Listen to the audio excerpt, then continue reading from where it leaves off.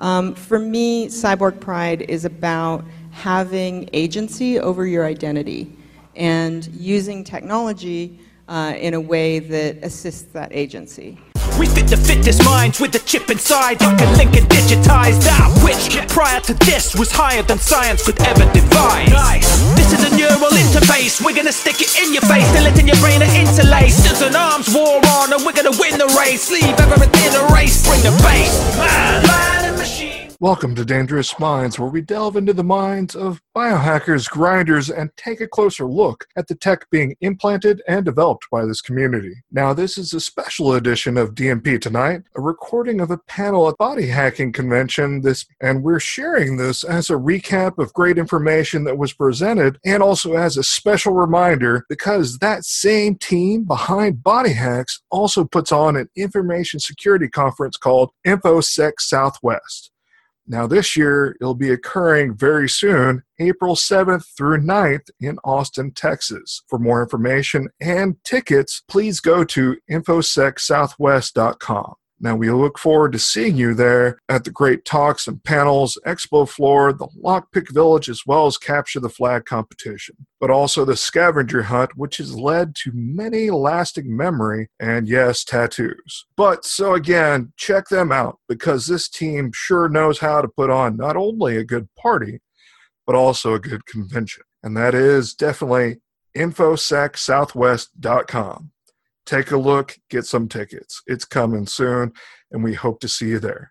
But before we share this, we want to thank our sponsor, Dangerous Things, who delivers custom gadgetry for the discerning hacker and biohacker. So check them out at dangerousthings.com. If you or your organization is interested in sponsoring the efforts of Dangerous Minds podcast, please feel free to reach out to us at dangerous.minds.io and email us at info@dangerousminds.io, and we'll be glad to talk to you about it. Hello there, and welcome to our last panel of the day. This panel will be on Cyborg, Pride, and Identity, and the panel's going to be facilitated by Rich McKinnon, and I have to say, I'm very, very pleased that I'm going to hand it over to Rich, who's going to introduce the panel, which I am on, and it's not my problem anymore. But I am very excited to be talking with Rich and Neil about Cyborg Pride. Come on out, and let's give everyone a hand. Hi, welcome to the panel on Cyborg Pride and Identity. And I'm Rich McKinnon, and I'm the founder and executive director of BorgFest, which is a festival for cyborgs. And you all have met Neil before. He did the keynote on Saturday, and he is the founder of the Cyborg Foundation, among many other things.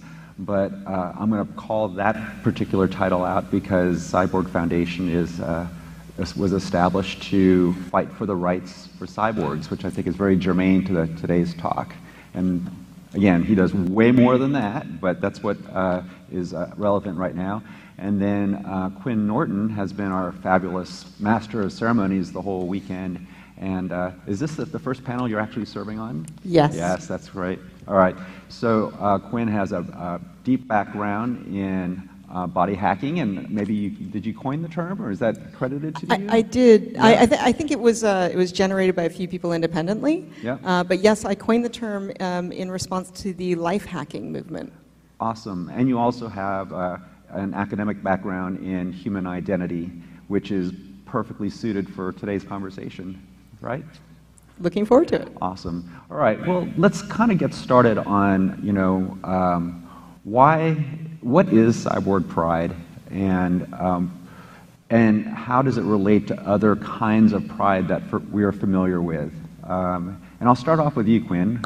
Why don't you kind of chime in on what do you think Cyborg Pride is and how it relates to other kinds of pride? So the concept of a cyborg is one that I've spent a lot of time thinking about and probably use more widely than most people.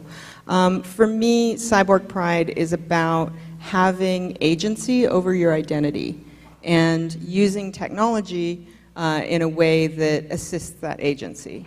Right now, I would say I think the biggest Cyborg Pride issue going in the world is access to birth control, women's access to women's health issues. And a lot of people don't think of that as a cyborgian issue, but it's profoundly cyborgian for me to have control over fertility that nature didn't give me, and I've decided to take. And very few technologies at all have done more to revolutionize the world as women's birth control has done. And we're all kind of trying to live in that post-birth control world now and understand what that means. And sometimes in that, we kind of lose sight. It's become a baseline issue. One of the things I identified very early on in my research is that we think of things as cyborg and out there until a certain point of acceptance when they just become normal. It used to be that dying of childhood illnesses was normal. Now vaccination is kind of considered a human right to most people. Well, that's not normal. That's not nature's baseline. Nature's baseline is you have lots of kids. You have 6 kids in hopes of keeping 3. And I would much rather not live in nature's baseline. I like to say I'm 42 and I have all my teeth, and that's not natural, but I'm going with it. And similarly, having that control over my identity that comes out of getting to say when a human being comes out of my vagina is one of the most fundamental cyborg rights issues there is, or there could be. I think there's a lot more after that. There's a lot more around. So let's back it up there. Sorry. All right. No, it's great because I think Neil and I, based on earlier conversations, completely are on the same page there. But I'm not sure if everybody in the room necessarily gets the connection between cyborg rights and a woman's right to choose over her own health issues. So can you kind of spell that out a little bit more? I think it comes back to that discussion of agency. It's using technology to make myself into the person I want to be and wanting to be proud of that. One of the reasons I love the word pride there is because in much of the world and through much of time, a woman who wants control over sex is a slut, or a harlot, or something else that's horrible. I don't want to be horrible. I want that power and I want that agency, and I'm going to get that through chemical, mechanical, technological means. I've had several different forms of birth control inserted into me, and I can't think of what would be more cyborgian than that. It's an implant in essence, right? Okay, so a cyborg then, at least philosophically, is a human being, well, we can have animal cyborgs, but we'll say a human being who is deciding to take control of their body and control their processes or their fertility processes, their birth, we'll just leave it at fertility processes, and using any technologies necessary to control the processes. I think one of the interesting things you've put in there that I want to push back and complicate for a second is who decides. Because we also are often subject to policies that you could say make people into cyborgs. Perfect. Which they may or may not be willing to do. No, you're right. I agree. I stipulate that point, counselor. Okay, so Neil, why don't you chime in a little bit on cyborg pride? Are you proud to be a cyborg? Are you a cyborg? Yes, I feel cyborg, but I guess it's more of as we've mentioned, control of the body through technology, but in my case, it's more the control of the mind. So it's more how we can use technology to extend our perception of reality or to modify our mind, or how technology can modify our brains in a way. And in a way, that's the way I feel cyborg. It's more of a psychological thing, or physically or biologically, there is cybernetics in my body, but actually what really affected me was the union between the software and the brain that created this new sense or perception extension. So I guess we'll see that there's different types of people identifying as cyborg for different reasons. One might be more of for biological reasons, others might be more psychological, and others might be more neurological even. Yeah, that was actually part of your talk, those 3 reasons, right? Yes, I think right? mostly there's 3 different types, I think. Now, do you think it's possible that someone, for example, could become a cyborg for psychological reasons, like you said, but at the same time reject the notion of a cyborg identity? Yes. Okay, so talk about that a little bit, because I asked you if you are proud to be a cyborg. Does that mean that you are unified neurologically, physically, and psychologically, and also accept the cyborg identity? Yes, so there's, in my case, yes, but I've met many people that are biological cyborgs but do not identify themselves as cyborgs, or people that have no cybernetics, no intervention of cybernetics in their body, but they identify themselves as cyborgs. So there's different situations, I guess.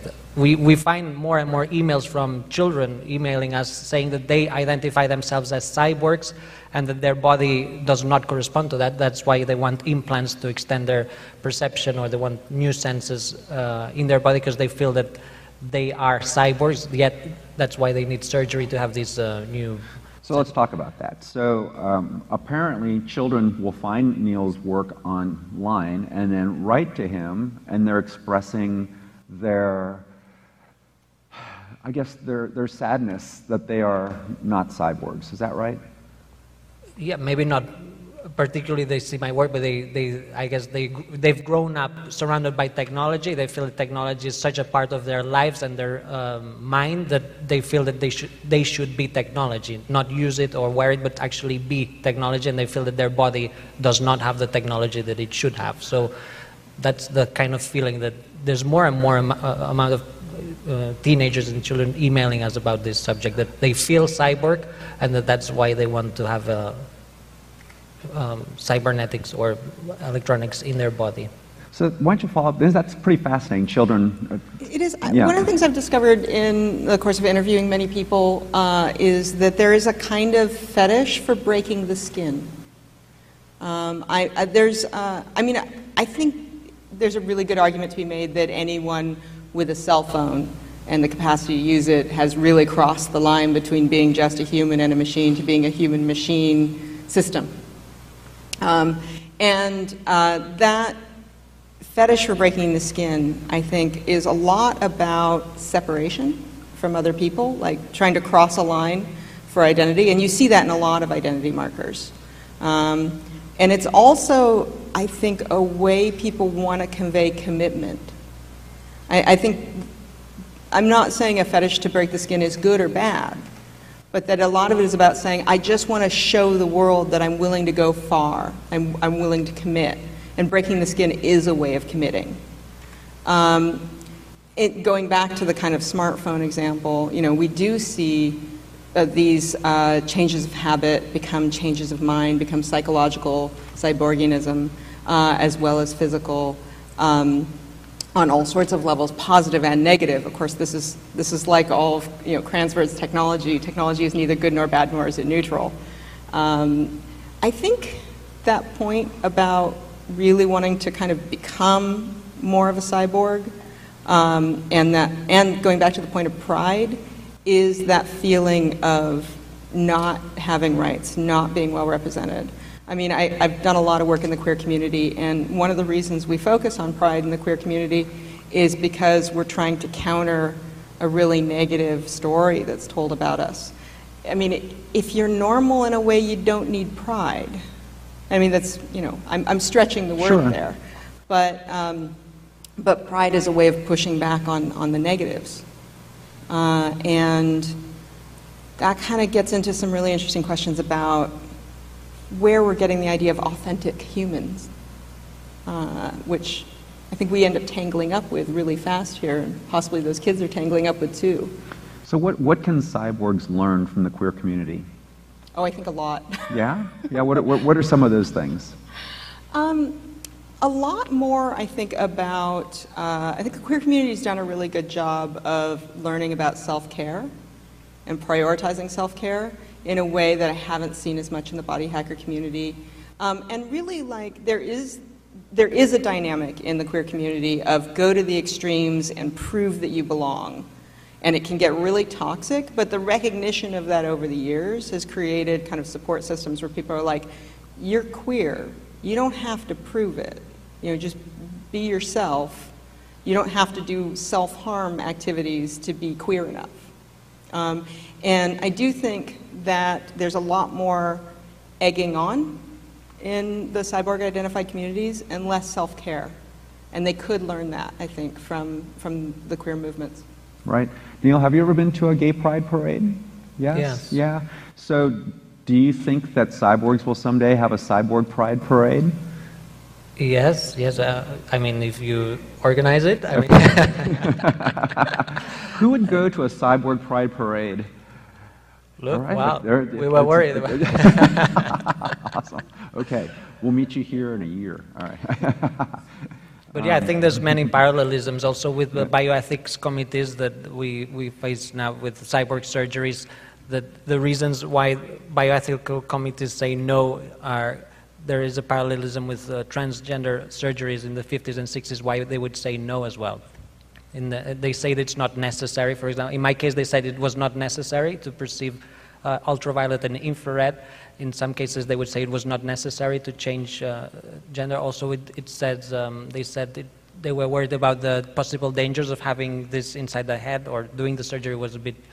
They were worried about the unknown, and also they were worried about the image the hospital would have if someone would come out with an antenna sticking out of the head, in the same way that back then they would think that what would people think if a man came in and came out as a woman, or the other way around, and about the image of the hospital as well. So I feel a close parallelisms with the bioethical committees.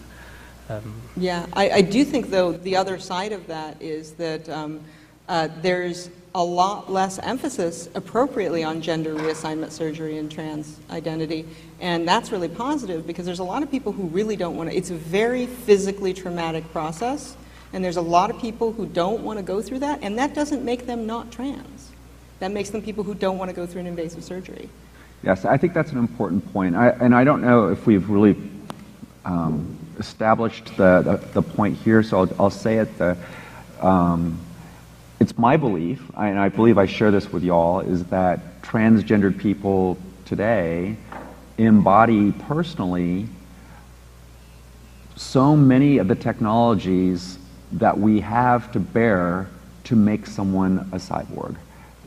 Prosthetics, implants, transplants, cosmetic surgery, a whole host of pharmaceutical support, all of these things to have the agency to change their body to better integrate with the identity they have. It's basically a full body prosthetic augmentation enhancement.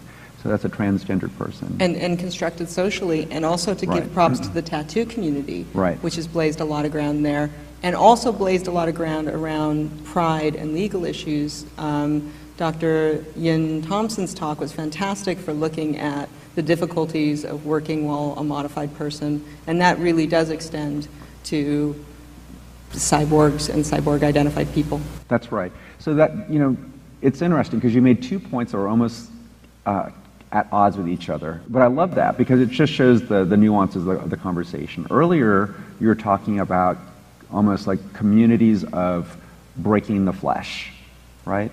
And then we're talking about how transgendered people today are not being pressured to break the flesh, that you can be trans without surgery, and that's okay too. And I think that's important to realize, that you don't need to necessarily break the flesh to be a cyborg either, right? So, like, I came out when I was 30. I'm gay, and I'm wondering, like, is there a coming out process for cyborgs? There has to be, right? Like we talked just a few minutes ago about some people who don't identify as cyborgs, although we may recognize them as such. It's not for us to say you're a cyborg whether you like it or not. Do you think there is a parallel with sort of coming out, that eventually they will recognize this, or is it different? Well, I think this is a really difficult question. Yeah. Because it kind of depends on how you define cyborg. I mean, if we start looking at almost like a Kinsey-style scale, or the like really complicated multi-dimensional scale that's being used. Ours would have to be hexadecimal. From 0 to 15. And with some imaginary numbers. If I say having birth control is a cyborgian mod, then I am saying billions of people who would not necessarily accept the identity are cyborgs. I am, to some degree, thrusting that identity on them. I think we can lift a little bit from queer culture by saying you don't have to be You don't have to self-identify as gay. If you've occasionally been attracted to same-sex people, you can just be, you with that thing that is there. Depending on, a lot of this just goes back to identity formation. So can people be modified and not be cyborgs? Well, we are modified. We live in, we live in 2016, and we are really, all of us, 7.5 billion, it's right there in the number, way far from, the natural position. Right. There's no way you should have this many people on our little blue planet, which kind of means we're all cyborgs. That's right. Okay, so there are people who identify as cyborgs, there are people who may come out as cyborgs, and there are people who just flat out reject the identity because it doesn't suit them, all right? But regardless of that sort of position on this new Kinsey scale, many of them may experience discrimination as cyborgs, right? And we can't underestimate that. I mean, look at how quickly Google Glass was rejected, right? I don't think it's a stretch to think that as more people are visibly cyborg, that there can be a similar backlash. Like Neil has felt some of it. People think he's recording, right? So as more people show up and people are afraid and they don't understand, they may get thrown out of bars. All the same things that you saw with Google Glass. So Neil, can you talk about some of the stories you've heard about cyborg discrimination or even violence against cyborgs through the Cyborg Foundation? Yeah, but most of these attacks have been not because the person was united to technology, but because they thought they were filming. So it's always, I think all the attacks I've heard about are always related to privacy, and most of the cyborgs have nothing to do with, there's nothing to do with filming or recording. And in my case, the only times I've been attacked was because people thought I was also recording or filming. So it's a misunderstanding that people think that cameras only are used to film, but you can use cameras as a sensor instead. So it's, I think this is something that we can't really avoid unless you try to explain on that, this. Quinn. Yeah. So just like effeminate gay men may be more of a target because of the way they appear to the public, cyborgs who make the appearance of recording may be more of a target. Mm-hmm. Go ahead. Yeah, and I do think there's a little bit on us in this community there because we don't want, nobody wants to have their agency taken away, and the thought of being recorded by somebody that's part of their identity marker, it has to end at you. Like if your modification is somehow impacting someone else's life, they have a right to have a say in that. And yeah, I can see why walking into a bar with a recording device in people's faces, that's not a place where they're feeling comfortable with that. It is an interesting thing. If it's not a recording device, how do you signal that? And I think this is a communication problem at that point. And it's a serious problem, especially when you're looking at lots of different augmentation coming in. And the other serious problem I want to just step right up to there is the things that don't look like recording, but are. I mean, right in the middle of a societal debate over surveillance.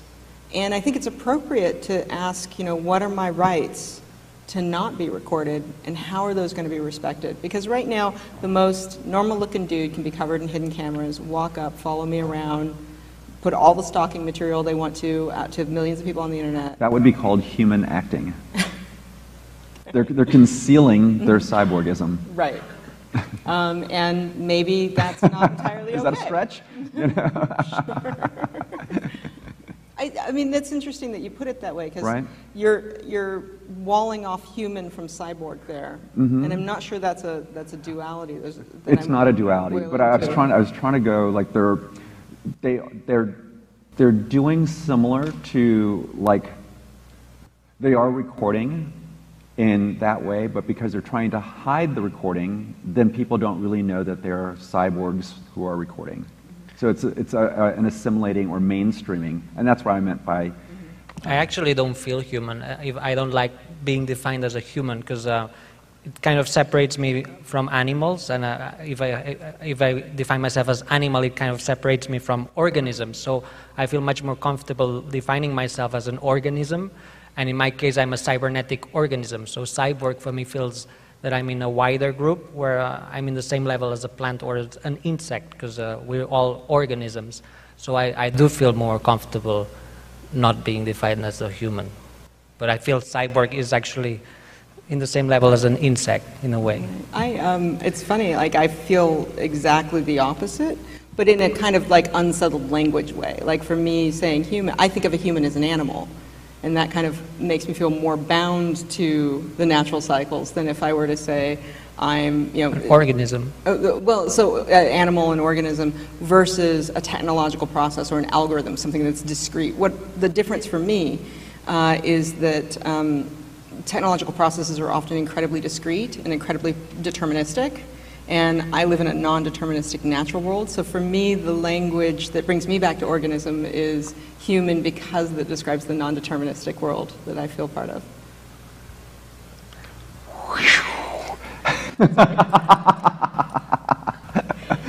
Did you understand that? No. But, I feel organism is an organism, just deterministic. Well, essentially with an algorithm, you put in the same input, you'll always get the same output. And our technology is algorithmic. With nature, you put in the same input, woohoo! Who knows what's going to come out? And that's what I feel more part of. All right, so let's talk a little bit about cyborg rights. Okay, what are cyborg rights? What are the rights that you've kind of mapped out? It's just basically having the same rights as anyone else, so not having discrimination. Also, I think the right that we're really focusing on is the right to have surgery, because there's lots of bioethical committees not accepting the fact that people want to extend their perception of reality. So extending our senses is something not ethical for many bioethical committees, and this needs to be addressed, I think. So that's one of the rights we think we should have. Also having cyborg clinics, so clinics that specialize in cyborg surgeries, because now at the moment software developers are somewhere, doctors are somewhere else, psychologists, but if we are united in one space and we have the right to have this cyborg surgery space, then we would be able to work better, and in a way this is still not happening. Okay, and you said you view this augmentation as part of your body, that it's an organ, right? Yes. And I think I've heard you say in other venues that because it's an organ, you feel that we should start to rethink of the way of the costs associated. Like, we're not currently allowed to buy organs. We pay for the procedure, but the organ itself is free. And so can you talk a little bit more about, like, that augmentation should be free, like an organ?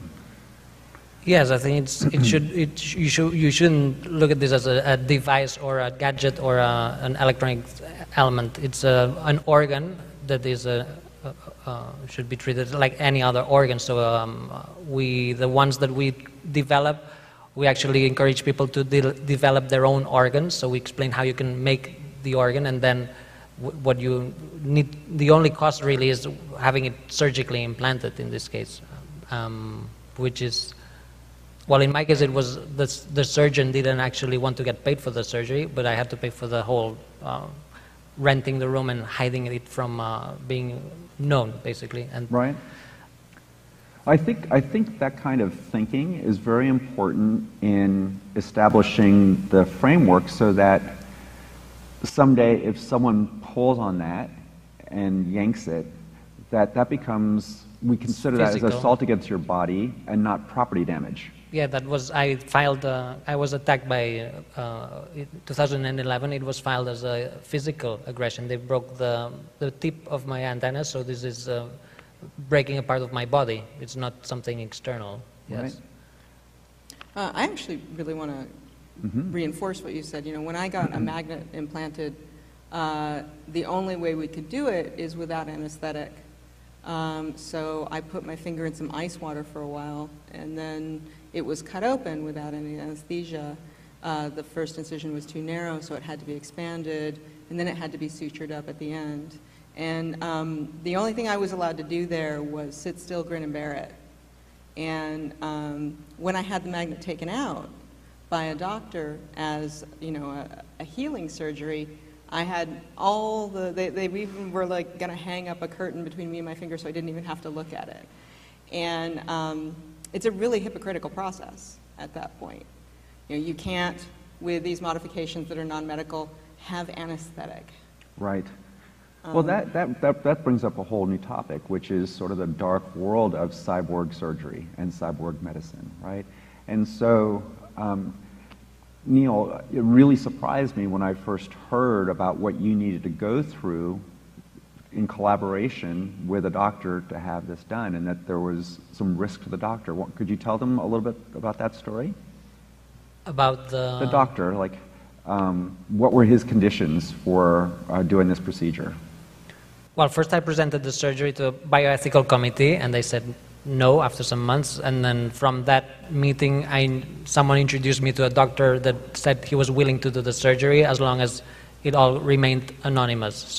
And he was willing to do it for free. So I would only have to pay for the material and renting a space, and then... Not his normal space. No, it was... so we rented a room in a clinic, but the clinic didn't know what was happening in the room. It's done in secrecy. Yes, we didn't even have a chair to do it. What was that? What does this remind you of? It reminds me of early trans surgery and early women's health. Early abortions is what it reminded me of. Yeah, and early trans surgery as well. Right. Gender reassignment surgery used to be very dark, and still is in much of the world. That's right. So the overlaps with women's health issues, like you mentioned, and transgender with cyborg continue to come back. Yeah, and not just abortions, but also access to birth control, which was illegal, even in this country, into the not-too-distant past. And there were some really dodgy things that happened around that, and people got very hurt. Right. So just then as in now, we need to find friends in the medical community who are willing to help us, but on their terms that protect them within their professional circles. And we need to educate the medical community about the ways in which this is normal and beneficial.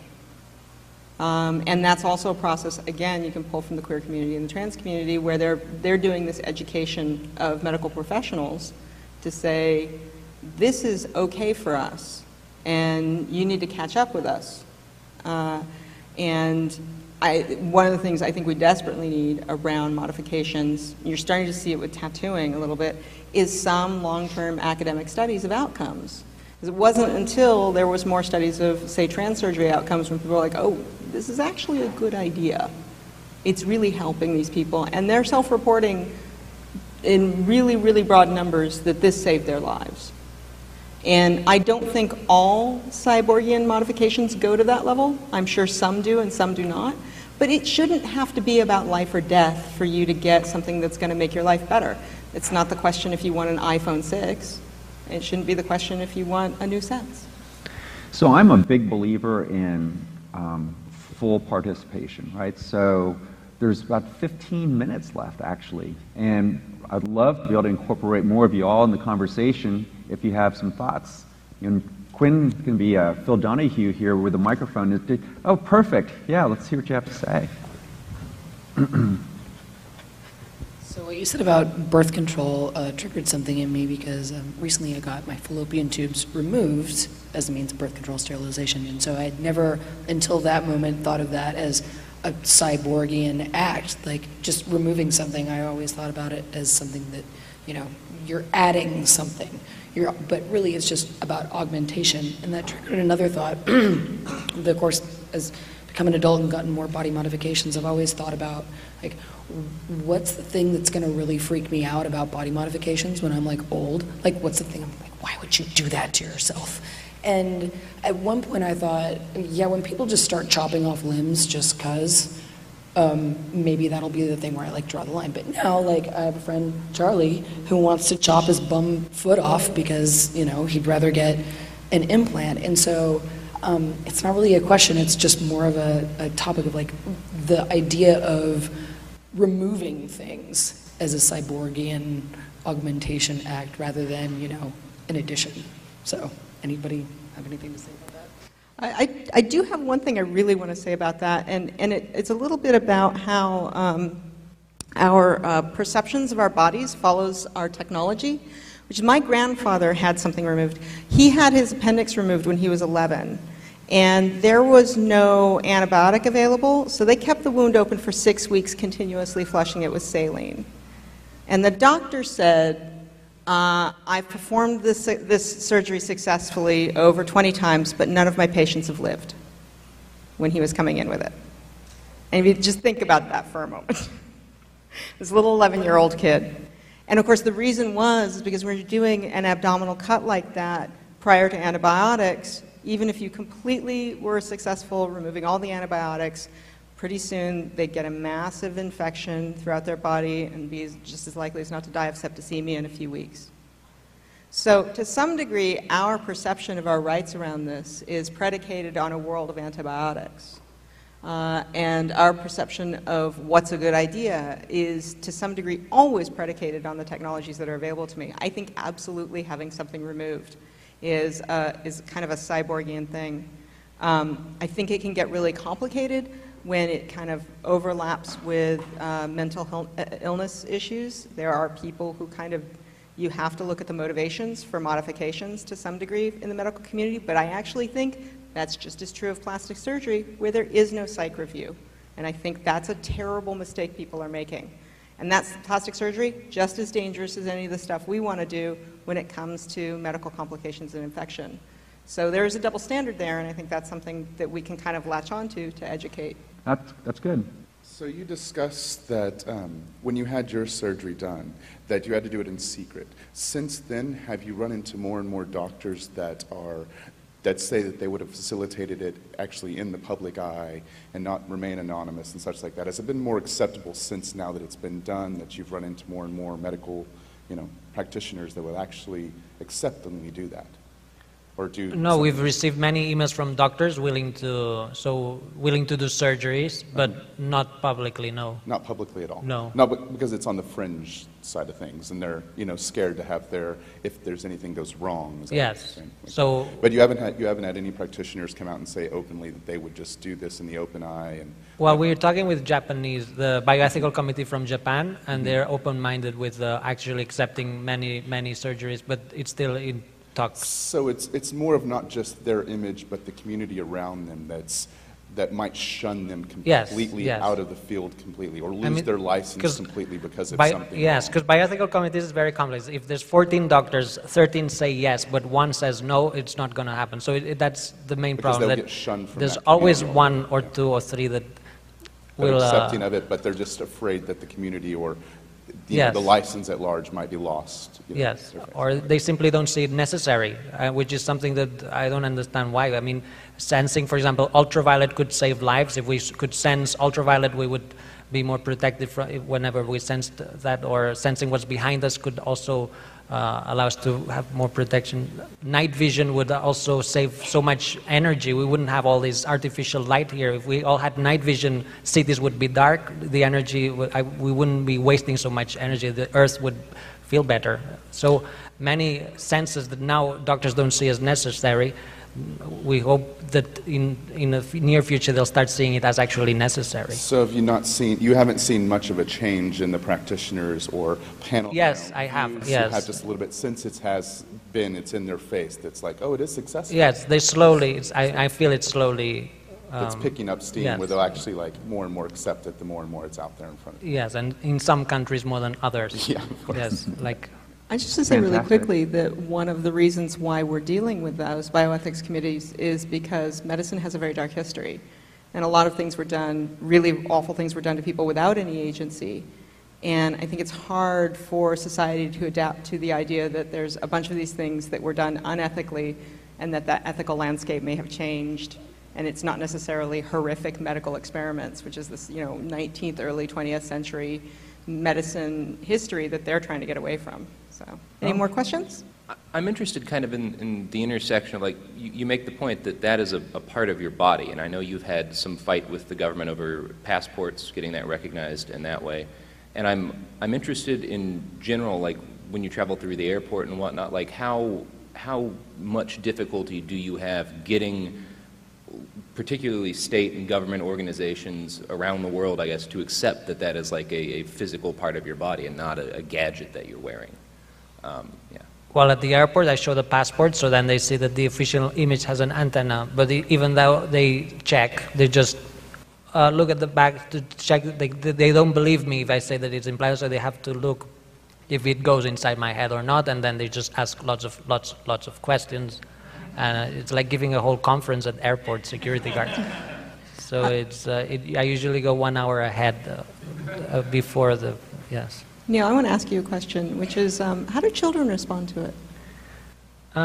They usually point at the antenna, say what it is, I tell them, and then they suddenly accept it. They accepted it, and then they ask what the sound of color is or whatever. And some children just point at it, they said they want one without even knowing what it is. So, and the last time was children start to think it's like kind of a selfie stick as well.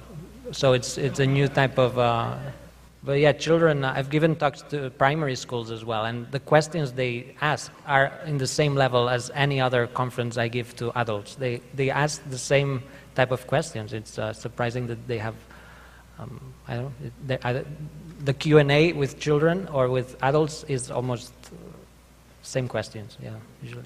Any more questions? All right, so you mentioned that, the children write to you and they have cyborg questions. But as an organization, you've decided that it's really important on how you communicate about these relatively controversial matters with minors. Yes. Right?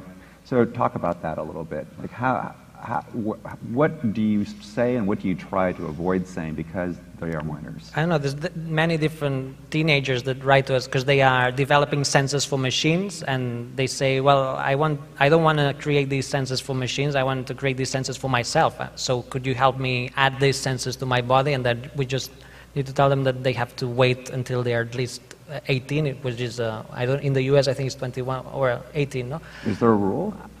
I think, yeah, we won't interfere with families. No, you said in the U.S., though. I mean, is there a rule? I mean, here you have 21, I think. Essentially, the parent has to make all sorts of legal decisions for the child until 18. 18 here in the U.S. 18. As well. Yeah, so 18, yeah.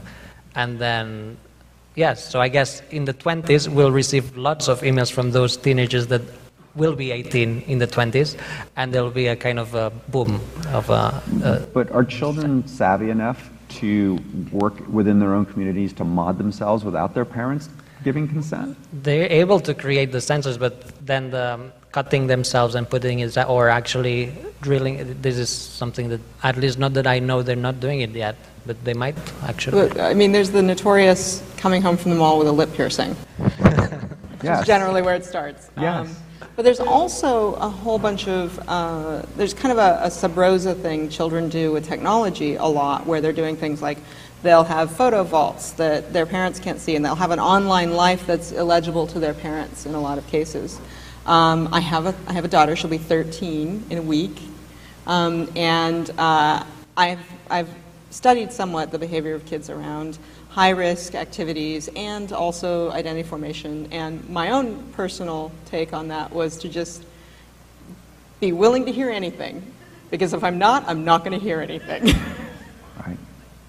So yeah, I mean, as far as that relationship goes, determined children are determined, and I think it's important to be in a position to intercede, because children don't always make the right decisions for themselves. And to be able to kind of get more knowledge into that process, which means be willing to hear what you're going to hear, because if they're just maybe in a peer group trying to do something, the chances of them not doing it go down if they're in a peer group, and doing it safely may also go down if they have no input but a peer group. So if they're going to like reinvent tattooing at home, I would much rather know that they're thinking of doing that than finding out later. Okay. So kind of moving into wrapping up mode and a plan for going forward. Neil, what would you say would be the biggest risk to the cyborg community? I don't know. I think it's such a it's a personal decision to become a cyborg in my case. So it's such I think I can't really tell. I mean, each person should have, I think they should feel the freedom to decide how they want to sense or perceive the world, or how they want the body to be, and then take their own decisions. I think it's such a personal thing that I was thinking more external, because do you remember when we met in London at Luke's event, right? Is that Luke right over there? Yes, okay, I can't see you in the dark. But I don't know if you remember, in the audience, it seemed like a third of them identified as Luddites, that they had kind of like invited themselves to the event, and just in the tone of their questions and feedback, it just never occurred to me that there might be an organized pushback on things cyborg. Do you remember that, the hostility from some of the people there? And I'm wondering, is that a risk that we're underestimating? Yeah, well, we have... I think the Luddites still existed, in other words, and a third of the room were there, you know? We receive emails from extremely religious people that think that what we are doing in particular is against the will of God, that modifying oneself is something that is against nature and against the will of God, and then they are threatening us because of that, and that's the only thing that really bothers me. There's these people that do take it as something that is against a religion. So do you think that, I know I'm maybe leading the question here, but I'm because you might not have thought about it as much before, I'm trying to get your perspective. Based on the kind of the Luddite pushback we got in London and the religious-related emails that you're getting, do you perceive a risk in the form of politics that could come out of this that starts to clamp down on body mods? I mean, making it even more difficult, forcing us to go even more underground. Do you see that as a risk, or do you think we'll somehow dodge that bullet? I don't know. I think in general, it's getting more and more accepted to do this. So I think what we felt there, it might slowly... Are we living in a cyborg bubble, though? Right? This is our little bubble. Maybe, right. Or I don't know. Yeah, maybe. Right. Or I feel in general maybe we are in a transition, but maybe it's still the actual people that modify themselves voluntarily with cybernetics is still a very small minority now, but I think it's going to happen. We are now in a transition where we already merge psychologically with technology, and the next stage is that we'll all accept merging biologically.